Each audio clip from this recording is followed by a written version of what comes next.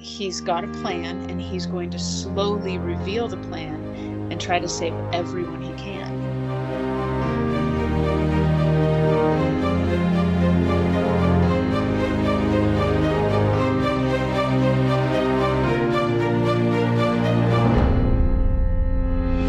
Hello, this is the Adventure Through the Bible podcast. My name is Matt. Joining me today are my friends and yours, Amy. Good morning. And Karen. Hello. And Tracy is somewhere in the stratosphere over the continental United States. He will not be joining us today because he is flying home from Florida. So, no Tracy today, but we have been having a fantastic time here talking about the wonders of, I guess, would it be considered chicken husbandry? Yes, that's the perfect discussion.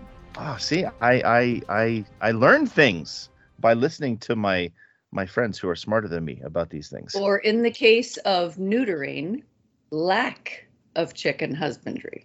Right. Well, yes. Because we were actually talking about neutering roosters, which I did not know is a thing. So if I'm silent today during the podcast, it's because I'm researching. Karen is Googling how that works out.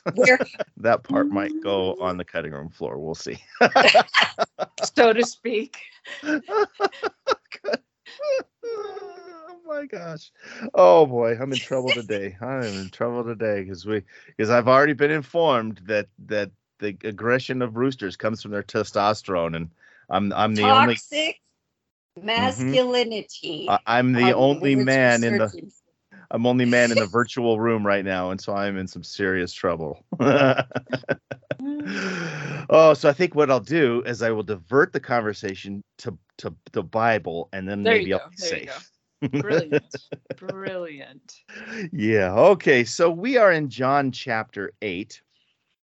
And just to back up a bit for context, and I'll go back actually several episodes, because Jesus had gone to Jerusalem for the Feast of Tabernacles. And there he had said things like, I will give you water and it will come forth from you.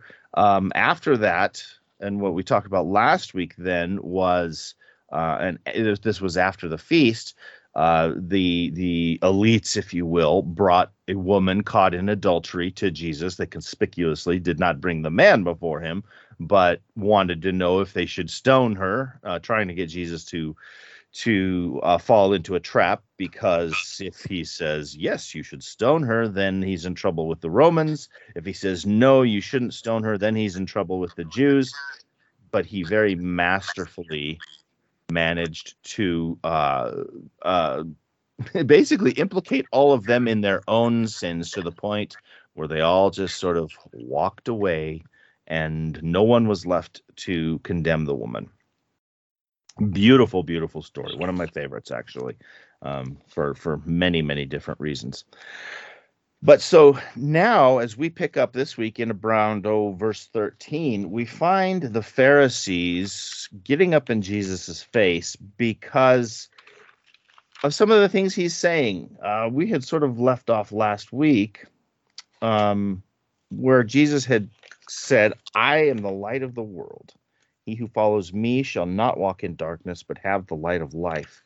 So Jesus is he is presenting a whole lot of new ideas that the Jewish elites, they don't care for several reasons, but one of them is because Jesus is kind of coming up, bringing new ideas to the table, where the tradition for them has always been preach what has already been told. That's, by our standards, that's kind of a strange way to think. I mean, yeah, we kind of like to hear things that we've heard before, have our beliefs reinforced. But I don't know about you. I personally like to have new thoughts to think about and consider, and say, okay, how does that, fit into things? But the Pharisees, they don't like this because, as they put it, they say, you bear witness of yourself. Your witness is not true. This goes back to, well, not just a few weeks ago, but we've read it before too, where any testimony really required two people at least to corroborate what you say. Now, that was specifically like for criminal cases, but apparently they're also applying it to theological situations too, where if you are coming up with an idea, you need to have people who are agreeing with you, or that you're showing that you're agreeing with. And the Pharisees, I mean, they just keep pushing this. What you're saying isn't true, because he's coming with saying these new things, and he's really starting to push the concept of him as Messiah, and really alluding to him as the Son of God. So, I guess first of all, how do you feel about that idea of let's only reinforce what's been said before? Let's not bring anything new to the table. You don't even like that idea. Yeah, I guess I took it a very different way. I was more just thinking in terms of we don't think like this. Like he says, though I bear record of myself, yet my record is true. They have said basically, if you bear record of yourself, your record is not true. So you can't give your own testimony, I guess we do in one regard think like this. Like we think that guy sure toots his horn a lot, therefore he must be, full of baloney. Mm-hmm. So, yeah. Yeah, and I can understand where they're coming from on that, because, yeah, some guy just saying, you should believe me because I say it, that's realistically, that's not a great way to try to present a new idea. The Bible's own standards advise against that. Mm-hmm. You're supposed to test every spirit, right? Test prophets, so it appears to be a contradictory idea on its face. Mm-hmm. Mm-hmm. Right? And Jesus, like we're not supposed to believe people just because they say they're awesome. Mm-hmm. We're supposed to test it, by the word of God, by prophets that we've already tested and that we know are true, by history, by prophecy that is already established, these types of things. So this is a tricky section. Yeah, it kind of is, because, well, I mean, like we just said, anytime somebody's like, jokingly, you'll say, yeah, I'm great. If you don't believe me, just ask me, Right. And nobody is really going to listen to that. And Jesus doesn't necessarily, how do I want to put it? He doesn't necessarily help his case, because he just comes back and says, basically, even if I do bear my own witness, what I'm saying is true. It's like he's trying to establish unquestionable authority, which is a new move for him. Mm-hmm. Yeah. And then the way he does it, though, is by, as he always does, pointing to the Father, because he's, how does he moves forward, and he goes, you judge according to the flesh. He says, I judge no one. And I'm going to want to come back to that. But he goes, even if I do judge, my judgment is true because the Father is with me. And so we know now, of course, that he's talking about God the Father in heaven. The people there they're like, who's his father? Who's your father? Or where is your father? But he tries to establish this by saying, no, I do have a witness, and it's my Father. And he just keeps reiterating, I'm true. What I'm saying is true. What I'm saying is true. Well, he even quotes the law here. So in 17, he says, in your own law, it is written that the testimony of two witnesses is true. I am one and my Father is one. Right. Mm-hmm. So then they quite logically say, well, where is your Father? And he says, you do not know of me or my Father. So he talks in circles around them. Right. Mm-hmm. So it's weird, because the very last verse in this section, so like the second part of, the entirety of verse 20, but specifically the second sentence, he says, he spoke these words while teaching in the temple courts near the place where the offerings were put. Mm-hmm. No one seized him because his hour. He's in a public place in front of people that will kill him. It's like he's trying to throw gas on the fire and establish unquestionable authority all at the same time. It's a very strange passage to me. Yeah. Yeah. Well, and sort of like I've been pointing out here is that up to this point, maybe it was this festival particularly. I mean, we've seen little glimpses of Jesus coming out and being like, "This is who I am," but usually not real blatant. Mostly he's just talking about things about, love your neighbors, love, and that sort of thing. But when they come to him and they start to challenge his authority here, and he, like you're saying, Karen, he's really trying to establish that, like, if I'm saying it, you should be believing it. It's an odd move for him up to this point, because he really hasn't worked this way that we've seen in the Gospels up to this point. Now, something he said there, and I said I wanted to go back to it, and I think this is really interesting and worth exploring. He says, "I judge no one." He says, "You judge according to the flesh." He says, "I judge no one." What do you think of that? The idea, and it seems when you read in other aspects of Scripture and things that he says, where Jesus does not stand in judgment over anyone. Do you think that carries forward through theology, where Jesus is not the one sitting as judge, or is this more of a localized, when he's there, he's not judging? Because we just saw how he reacted to the woman in adultery, and now he says this, and it just seems like a very definitive statement. Yeah, I think it's interesting because he does, like in John chapter 3, he says, "I didn't come to condemn the world, but that the world through me might be saved." And so Jesus does keep saying this. "I didn't come to condemn you. I didn't come to condemn you." But then there are other passages where he says judgment will be given to the Son. So it's like his ministry on earth is to show people the goodness of God. But if they reject that, judgment will come on them. So that is sort of a dichotomy that we have to cope with. Yeah, because he does say, "Even if I do judge," so that does sort of imply that he could. And then, like you said, it sounds like in the future, from the passage we're reading here, in the future, he will be placed as judge, but but that's not his role at that time.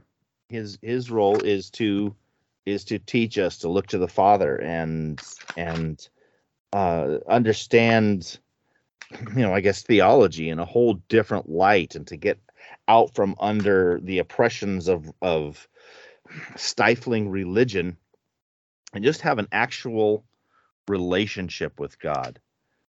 I know there was something else I was going to say in there, and I totally forgot what it was. Isn't that just like toxic masculinity, to stand up as a leader and then not even know what to say? Why do we tolerate this? So vicious. I'm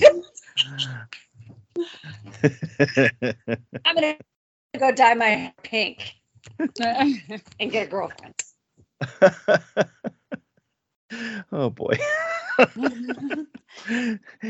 Amy, take us somewhere better. Okay, so I want to jump over to Matthew 25 and verse 41. So this is the story of Jesus talking about the judgment. And when Jesus talks about the judgment, it's like, this is where he divides the sheep from the goats. And this is where he says to those who claim that they knew him, I was hungry and you didn't give me anything to eat. I was thirsty and you didn't give me anything to drink. And they're like, "When did we see you hungry or thirsty?" They know that passage. And he says, "Every time you saw the poor and you walked past them without helping them." So that's how he judges. But this is clearly a judgment passage. Like, the Lord looks at how we treat the poor, and based on that, that's going to be part of how he judges us, right? Like, we tend to think in terms of, did I look at anything unclean? Did I do anything bad? But Jesus is saying it's your neglect of doing kindness to those who are in need that's going to be one of the key criteria in the judgment. But then look at verse 41. He says, "Depart from me, you cursed, into everlasting fire prepared for the devil and his angels." So we think in terms of, God's waiting to fry us in hell. But no, every other thing he talks about is, I came to save you. I came to seek and save that which was lost. I'm trying to save you. I came to show you the true nature of the Father, which is he's trying to save you. But there is a fire prepared for the devil and his angels. And if you choose, you can go there instead of coming into the kingdom. Mm-hmm. There's that text in James that says, if you know to do something is right and you do not do it, that is sin to you. Mm-hmm. Right? So it's a sin of passivity, which I think is alarmingly common. We can sit back and fold our arms and we didn't do anything wrong, so we feel fine about it. But we knew to do right and we didn't. Mm-hmm. Yeah. And I think, I think that's an issue for us today. And I think it was probably an issue even back then of ignoring the plights and needs of people who are in real need. The idea of Jesus, I know that as we get down like into Revelation and stuff, there's definite passages that really place Jesus like at the judge's bench, and looking over and having that final say. But even then, I kind of wonder if some of that isn't not necessarily intended to be literal imagery, but rather, as we have seen Jesus's examples here and the way he did things, the way he taught, the way he acted towards others, that as we stand basically before his sacrifice is applied, we stand already condemned. And so Jesus doesn't need to judge us, right? And so if we don't follow the examples that he has shown, that is what figuratively puts him in judgment over us, where he has shown, be kind to the poor and the widows, and show love to your enemies and to your neighbor, and these sorts of things. When we choose not to do that, choose not to live as Jesus lives, we basically remain in that condemnation that sin has already placed us in. And so Jesus really doesn't have to sit there with a gavel and point the finger and say guilty, because we just are. I wonder, and it's just my brain ticking off ideas here, but I kind of wonder if isn't kind of what he is iterating here, where he doesn't really even have to sit as the specific judge over sins and over people, because his example is the witness. Even like here, where the Pharisees are looking at him and going, this is your witness, and he's like, yes, this is my witness, and yes, my witness is true. Am I making sense there, or am I getting ethereal to the point where I'm spouting nonsense? No, I think you're making sense. I think maybe what you're trying to hit on is that, like, to acknowledge the fact that the Jesus who came and lived among us is the same Jesus who is the judge. And so we have nothing to fear, mm-hmm. as long as we listen to him and understand what he's telling us about the Father. Like, as soon as we embrace this idea of a good Father, suddenly we have the faith of Jesus, like Revelation talks about. We assume that whatever God's doing is good. We look at God and go, yeah, he's the good one. Like they said in Monty Python, right? Yeah, the good one. And so we lose that terror of the judgment, because it's our Heavenly Father, and that's who Jesus came to show us. So maybe that's what you're trying to say, kind of. Well, yeah, kind of. But I don't know. I'm kind of stuck on this idea that Jesus is not our judge. That's not his role. Is to judge and to condemn. His role is to save. And when we start looking at him as judge, specifically judge, we start to see him in a bit of a wrong light. you see these depictions. I mean, literally, I've seen depictions of Jesus sitting at a judge's bench with a guy standing in front of him with his head bowed. And it's as if Jesus is there to say, well, you're either innocent or you're guilty. And it's almost like the imagery is created to frighten us into towing the line more than just having a relationship with Jesus, where if I'm with him, then I'm naturally doing the things. I don't know. It's just sort of not a literal judge picture that's kind of forming in my head. It's going to take more thought on my part to be able to put that into words, I think. I wonder if that's more of a time and place thing also, because there's, a couple places in the Bible where it says that God winks at times of ignorance. Yeah. But then when it's time, he calls every man to repentance. Once you've received the call to repentance, you're judge worthy. Mm-hmm. Everybody gets the chance. Nobody's going to be left out of that. You could be living on some far continent and never heard the name of Jesus in your life, and in your own way, you will be called to repent. And God, and I mean Godhead, who knows everything that you think and do and think about doing and choose not to do, that is the God that will execute judgment in whatever you are capable of. I don't know. Like I said, it's something that's going to require me to put a little more thought into. But sometimes the more I read scripture, the more I think that some of the literal things that get depicted of going on in heaven is less literal, more figurative. It's not bad for us to necessarily consider those things in a literal sense until we maybe take it a little too far, to the point where now we think of God as this judge waiting to swing the gavel at us. And that's not the picture really that scripture is giving. Yeah, to what you're saying, God's the creator of the universe, right? He speaks matter into existence. He makes living bodies that do all this biochemistry, and he's really, really cool, right? So to think that he's like a human judge sitting on a throne, or to, I guess, sort of anthropomorphize that way, we're at fault. But those are the images that he gives us. So there's a purpose in what he's trying to tell us. Like there must be some reason that he uses that imagery for us. So I think there's some benefit in it, but I also think, we have to keep in mind that, this is a fantastic cosmic being, the only thing that could create life.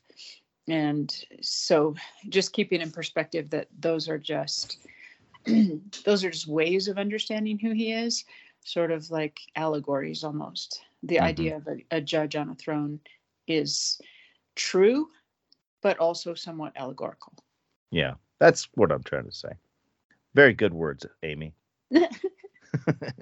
To what Karen was saying quite a while back, these are really difficult passages. Like, I don't quite understand all of this.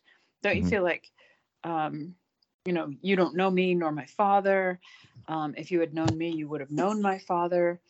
That would have been hard for the Pharisees. Like, it really, truly is difficult to understand what he's talking about. And they're like us, right? They're just living in the world, kind of normal people. And they're trying to sort out what this guy is saying. And he is, extremely spiritual in these passages. And he's claiming that he's the Messiah and that his father is God, and that God is witnessing to his messiahship. I mean, that's essentially what he's saying. And it's hard to understand. So I'm a little bit sympathetic with these guys. I mean, they're angry and they want to kill him. I'm not there. I don't want to do that. But I wish that I could comprehend better. Mm-hmm. Yeah, and I think that's a very fair thing to say, is understanding to a degree where these guys come from. They've been living for a very long time under a very specific set of standards and ways of thinking about these things. And Jesus is bringing in stuff that is basically brand new to their minds. It shouldn't be. If mankind had followed the things that were taught in the way that God intended them to be taught, Jesus maybe wouldn't have found himself at this point in such a state of being hunted all the time and having these guys question his every move. And, even to the point where I've said many, many times, if I were in that situation then with the same knowledge that they had, where would I have landed? It's hard to say. I might have been on the side of the Pharisees. But, gotta when Jesus comes along and tries to open their minds, who's trying to open their mind and who's keeping it shut? That's kind of a play here too. There are a couple of places in the Bible where it says, you said that you were having trouble with the idea of Jesus as judge. And I was saying, in contrast to that, what if it's more of a time and place thing? Because we have a couple of places in the Bible where it says that God winks at times of ignorance, right? But there does come a time when he calls everyone to repentance. And it's up to that person how they respond. Once they have been called, they are responsible for having been called. They're responsible for how they process that. But when they are legitimately ignorant, they are given leeway. So my thought on how Jesus was interacting with the world, they had gotten pretty far off track from what the message of the gospel was, from what the law was. That whole love is the fulfillment of the law. There are only 2 commandments: love the Lord your God with all your heart, with all your mind, with all your strength, and love your neighbor as yourself. That's the law. They had gotten so far into the letter of the law that they had forgotten completely about the spirit of the law. And this is generations into it. These people that Jesus is ministering to are not responsible for the generations of information that they've missed, but they are responsible for what they're introduced to now and how they handle it. So I think of judgment. So I from that perspective, I get why Jesus said, I'm not here to judge. He's here to call to repentance. That was what he was there. It was kind of like a spiritual reset. No, you've gotten off track. It is about your behavior, but it's also about what drives your behavior. Your behavior isn't a standalone function of you. Your behavior comes from your thought pattern and your emotional pattern. Go within, right? So that was kind of what I was trying to say, is Jesus as judge doesn't bother me, but it's time and place. Yeah. In my understanding of it. Yeah. And I wouldn't say that Jesus as judge bothers me. I'm mostly just saying I wonder if it's just sort of different than it's been depicted. With that imagery, like Amy said, though, that imagery is, I think it's maybe it's inspired and it's something for us to consider. I think perhaps though too much of the world has landed on the idea of Jesus as judge, and so in their ignorance they tend to see Christians then as being judgmental, as being even hateful. And we're over here going, no, I'm not. I just I'm seeing things different than you. So yeah. And anyway, it is a very interesting passage. It's a very the Pharisees obviously are having a hard time with it, because they haven't accepted, and maybe they haven't even landed really on the idea of Jesus as God, let alone Messiah. And Jesus telling them, you don't know me or my Father, even though they don't quite get who he's saying his Father is, and I bet some of them did, but he says, you don't know me or my Father. If you knew me, you would have known my Father. That's a bit of a implied. Don't you think it's implied that they knew from that last sentence? No one seized him because his hour was not yet come. Otherwise, the implication there is they would have seized him for blasphemy, I'm sure. Yeah. Well, yeah. I mean, I suspect too. Some of it is they're probably left so confused, not understanding. 'Cause if they're only thinking of him as a human being, maybe they're just going, "What?" And then when he's able to just walk out of the temple because it's not his time, it's because they haven't quite figured out. They haven't quite figured him out yet. They just know that they don't like what they're hearing. So a while back, I had been thinking about, the sort of the ruling classes in Jerusalem and how their perceptions, they really were having a very difficult time with this. Like, they're the protectors of the law, right? And they're also people who completely respect God. And so they want people to behave a certain way. They want to preserve their religion. Like, in a way, there's a lot there to admire. But of course, instead, they're very selfish, and there's the dark side of that. But what I was thinking about was the fact that, I feel like Jesus is witnessing even to them.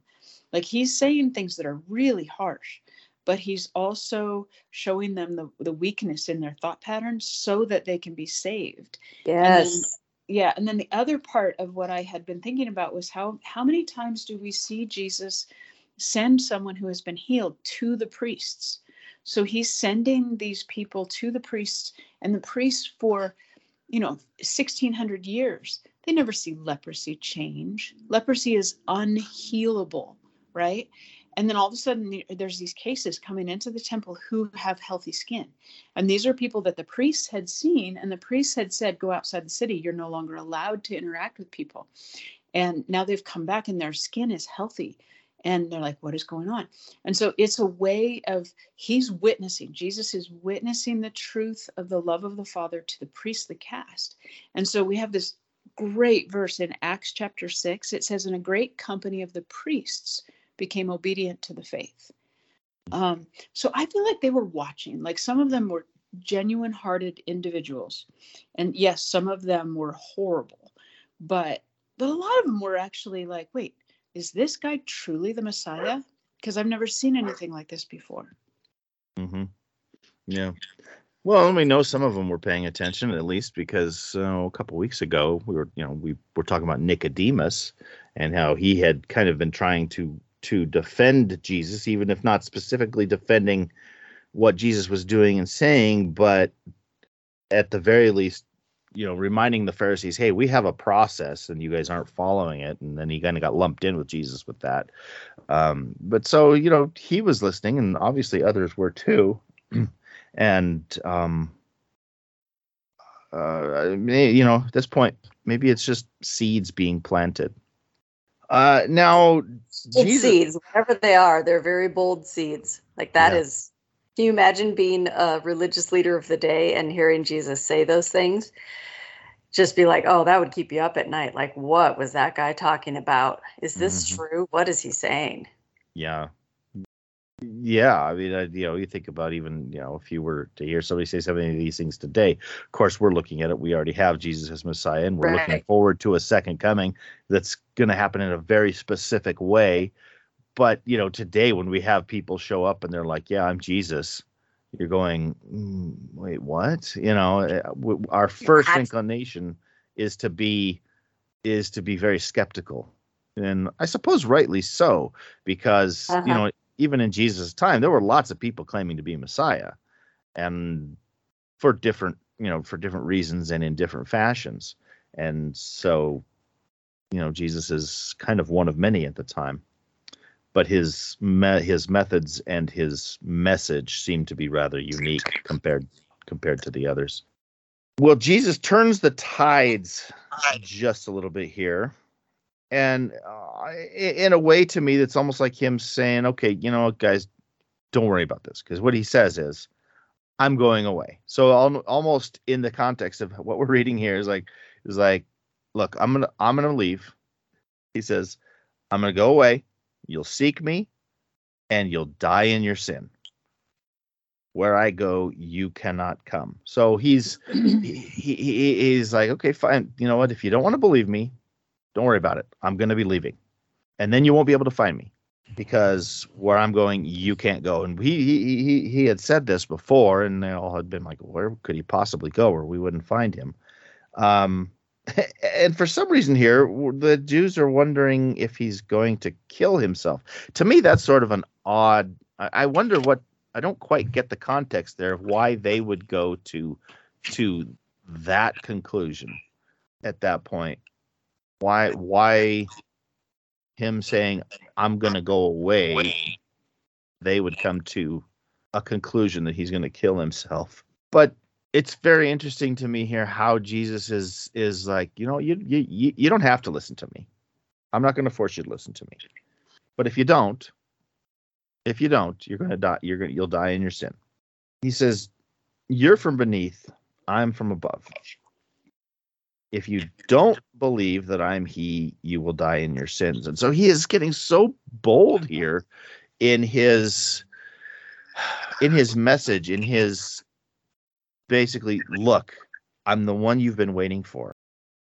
Did you notice what it says in verse 26?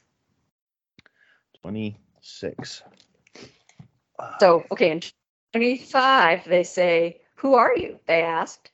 Just what I've been telling you from the beginning, Jesus replied. I have much to say in judgment of you. But he who sent me is trustworthy. And what I have heard from him, I tell the world. Mm-hmm.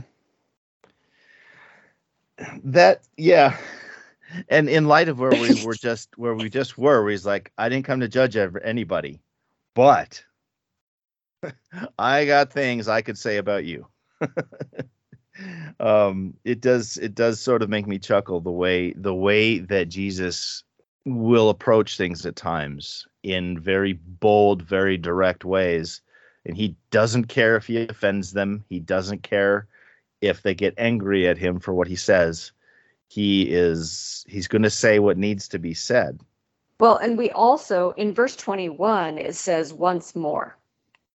And so to me, that implies that this is a different time, maybe talking to a different group of people. So we can't assume that this is one straight passage where the audience is the exact same. Mm-hmm. And yet it seems contradictory. It seems contradictory that he tells them that he can testify to himself earlier. And it seems contradictory now when he tells one group of people, or at least at one time, he says, I'm not come to judge anybody. And then later says, I have a lot to say in judgment of you. Yeah, John is interesting in the way that first of all, in the way that he presents the stories, because like we've seen before, he doesn't necessarily care about chronology. He puts things together more thematically. And so it's like sometimes we find ourselves bouncing around in the chronology when we compare him to some of the synoptic gospels. These passages aren't found anywhere else than John. And so when he's thinking, okay, here Jesus said, I'm not here to judge. And here he's saying, Jesus saying, I could judge you. It is, like you said, it sort of seems contradictory, but there is like this, there's still this underlying thread that John is following, where Jesus is saying there is judgment, and the things I'm doing, you will be judged by. And at the very least, right now, I'm not here to judge you. Right. In the future, though, that's what I was saying earlier. That's what I was saying earlier. Time and place. Mm-hmm. It's not that Jesus doesn't judge; it's when he judges. Mm-hmm. Yeah. But do you remember that passage that we ran across in Genesis, when God was talking to Abraham and he was kind of spelling out the future of his promise that he was going to become this huge nation, and he said, I'm going to give you this land, but you can't have it for 400 years. Because the iniquity of the Amorites has not yet reached its fill. Mm-hmm. You remember that? Like, yep. The Amorites were not known as good people, but they still had 400 years of God giving them a chance. So his friend Abraham and the descendants that were going to become the Israelites couldn't have for 400 years. He brings Abraham in there, shows him the land, keeps him living as a nomad, and then takes him down to Egypt. And then they don't come back They don't come back for a long time because the iniquity of the Amorites had not yet reached its fill. Like, I really do think that God's judgment is time and place, and that he is so fair. He's so fair to the point of patient, like excruciatingly patient. Like it would sort of make more sense if he could just take care of it all in one generation. Like, here's your education, here's what you need to do it, or your whole generation is going to be judged. But he doesn't. It just phases on and on and on, and people are just given so many chances over the decades and centuries. It's incredible. Yeah. So that goes back to this cosmic God. Like, I feel what Karen just said. Like, it's like I'm in and out of my spiritual experience. I fluctuate because I'm a weak human being, and I'm not capable of constant spiritual input, if that makes sense. Like, but I feel what she's saying, because I know that God has been extremely patient with me and with my family and with my extended family. And so I see that, like, God is waiting patiently for the sons of Japheth to come to the knowledge of the gospel, right? Like, all these Europeans that wandered all over the planet didn't necessarily have the same advantages of those that stayed in Palestine. And God is infinitely patient, and, well, not quite infinitely, right? He does tell us there will be a day when he'll judge, but he's got a plan, and he's going to slowly reveal the plan and try to save everyone he can. And that's in the big picture. I think it's exactly spot on true. And I do think that if you bring that picture smaller and you look at the course of, like what you were saying, Amy, the course of families, or the course of communities, or church groups, people who influence each other spiritually on a regular basis, but certainly individuals, I think you can see that exact same thing. Like, we lead this kind of weirdly circuitous route through life, and we're like, why isn't this a straight path? I just want to go from here to there. Oh, really? Are we really prepared to live up to that? Because next thing I know, like, I'm off in the weeds, and I can't even say I'm looking for golf balls. Like, I legitimately just wandered off in the weeds with no reason, right? And so it's like I'm continually living the path of the Israelites, where at one point I'm God's chosen people, and then I end up in slavery, and then I got there because I went there myself, and maybe it was a good idea, but now it's not a good idea, but I don't bother to leave, and now I'm stuck, and I need someone to rescue me, and so I'm hauled out of there by some miraculous thing of God, and I'm pointed once again to the promised land of salvation, and then I get right to the brink of it, and am I brave enough to really buy in this time? Well, maybe not. Let's go wander in the woods. You know what I mean? Like, I can own that entire path. And if God wasn't patient, where would any of us be? But I do think he does judge, and I do think it's time and place. And we all have our moment. There's that text in Hebrews 4 that has always just stood out to me. It's like, we all will stand before him. We will stand, what is it? Everything will be laid bare before him to whom we must give account. Yes. At some point, there's judgment. And in the meantime, there are buckets of grace. Yeah. Yeah.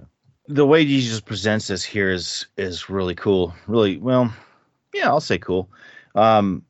Where they come right out. They're like, who are you? It's like they're kind of saying, okay, declare to us once and for all who you're saying you are. And Jesus' response to them is just what I've always been saying to you from the beginning. And I find it interesting because I haven't seen him except maybe towards the woman at the well, and maybe to Nicodemus. He hasn't ever really come right out and like said the words, I'm the Son of God, I am the Messiah, I am your creator. But yet, when we're talking about all this, like, about his witness, he's basically saying, if you had been looking at me, if you had been seeing what I'm saying, you wouldn't have to ask this question. It's what I have been saying all along. And my brain broke. my brain kind of broke just with that thought, though, in itself, just because he's like, he's just like, it's what I've always been saying. And, I see some truth there we can apply even now. It's like, if the world will really look at Jesus's words, Jesus's actions, I don't think we can come to any other conclusion that Jesus is a kind, benevolent creator who is, we've been saying here over and over, not here to judge. He's here to teach. He's here to save. That's really the only conclusion you can come to if you actually read his words for what he's saying. I don't see how you come to any other conclusion. I get a little bit of a chuckle out of that too, because I thought the same thing, like just what I've been telling you from the beginning. Oh, okay. And yet, remember, there's two things that stand out. So the very last verse of the book of John, I know we're not there yet, but the very last verse says, Jesus did many other things as well. If every one of them was written down, I suppose that even the whole world would not have room for the books that would have been written. So there's that, right? This, what we're reading here is probably a bit cryptic, compared to the fact that he lived and interacted with people for 30 some odd years. And the other thing that I'm remembering is the road to Emmaus after he was raised. Mm-hmm. So he appears to these people who are walking along, and they're wondering out loud about all of this. And he shows up, but he keeps them from recognizing him. And it says he showed himself to them starting from the beginning. So if you what does that mean when he says just what I have been telling you from the beginning? Is he talking about his literal words when he stood in front of them and said, well, I'm Jesus, and this is what I'm here to do. I am the Son of God. I'm here for your salvation. I'm here to show you the way. I am the light of the world. Come to me, right? Is that what he means? Or is he talking about, I am the fulfillment of everything that you read as scriptures? And if you had read the law and the prophets, right, the Pentateuch and all the prophets, if you had read them with your spiritual eyes open, you would recognize me for standing right in front of you. Like he did on the road to Emmaus. He didn't just say, okay, well, you guys totally misunderstood, and show up and let them recognize him. He educated them by showing them the Savior and the plan of salvation, starting from Genesis and going straight through what to them was the gospel to that point. And it was there. So I think it could have gone either way, maybe bits of both. I think the answer to that is yes. I think his physical representation there in the time of the Gospels, everything there was telling us who he is, and everything from Genesis to where we're reading now was telling them too. And he's kind of saying, you guys are your eyes are closed. You're not looking. You're not listening. Yeah. I get frustrated sometimes because there are people who want to say, well, the God of the Old Testament is like this mean, dark being who wants to fry everybody. And Jesus is, the only representation of God that we can trust. And I would agree with part of that. And that's that Jesus is the clearest representation of God, but he is present all through the Old Testament. And so we have these, the idea of Hosea, and his wife keeps fooling around on him, and he loves her. And that's so awesome. And then we have, Jonah. God sends him to these terrible people, and they repent, and Jonah's mad. And God says, why would you not think that I would want to save all these ignorant people? Like, it says the people who don't know their right hand from their left. Yep. And then he says, and I don't even want to hurt their cows. Like it says that in the Bible, I don't even want to hurt the cattle. And so people get confused and think that God is like this angry judge. And make no mistake, we keep talking about the fact that he will judge, but he's trying so hard to save us. And the whole Old Testament is the beginning of the story of the redemption. So, it's frustrating sometimes how people want to separate the Old from the New Testament, and they refuse to dig deep into the story and understand that he's there all the time. He is present all the time trying to save. I think that we humans are ready for judgment at times.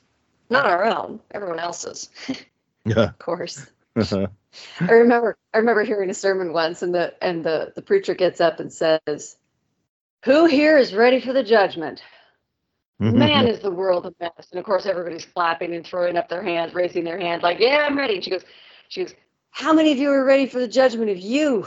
Oh, all the hands go down. She's like, "Okay, yeah, judgment of one doesn't come without the other, so let's be patient." And it's, that's tough. You look around the world and there's a lot of sin. There's a lot of breakdown. There's a lot of broken people and relationships and situations and terrible habits.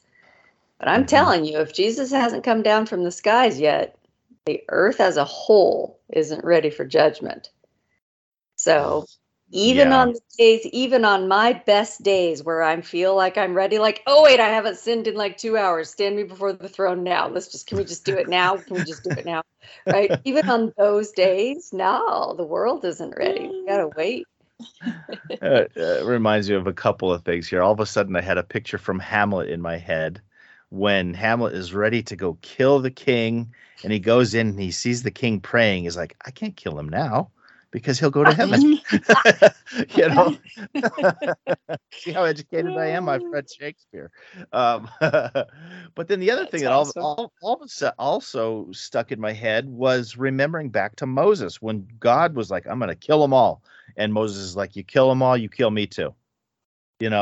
And the way it puts it is as if God's mind was changed by Moses. But I really think that that's put into Scripture to show us the attitude that we ought to have. When we're like, oh, Jesus, come now, it's so bad, come now. And if we really stopped and thought of the implication of that and realizing that if he comes now, that means millions, billions of people are lost. And of course, we know that he can't wait forever. But, we got to keep in mind the reason he puts it off is so he can save as many as possible. And we're going to see the world get worse. And I don't think we've seen anything yet, but we're going to see it get worse and worse and worse to the point where then it'll be like there is no redeeming these people now. They're 400 years, and I put that in quotations marks because it's, call back to the Amorites, but their time is up. They have proven that they are not going to follow. They are not going to do what I say, and that they cannot live in my kingdom. It just won't work. So that's it. But in the meantime, our attitude ought to be, they don't go, maybe I'm not ready to go either. Well, I think you hit on something really important, which is, Revelation talks about the fact that those who come through the final time will sing the song of Moses and of the Lamb. And Jesus kept saying, I came to seek and save that which was lost. And Moses said, Lord, if you have to kill them, please take me too, because I love them. And so, that is the song of Jesus and of Moses.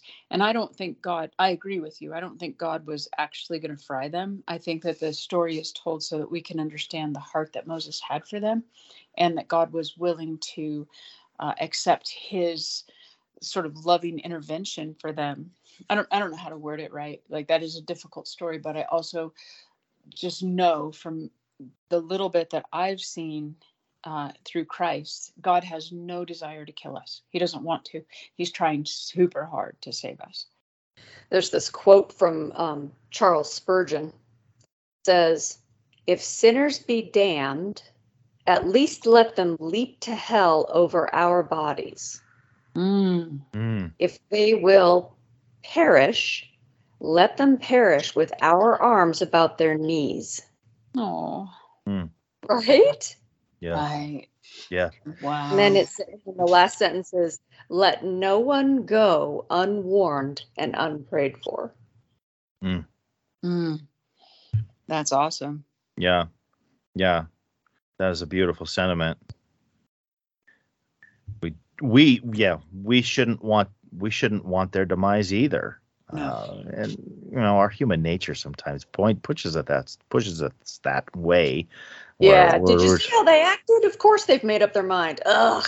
Yeah. Right. Yeah. Where we're like, God, should we call down fire upon them? Right. And God's like, no, I don't want that. I don't want that. Yeah, isn't that one of the most interesting Calm passages? down.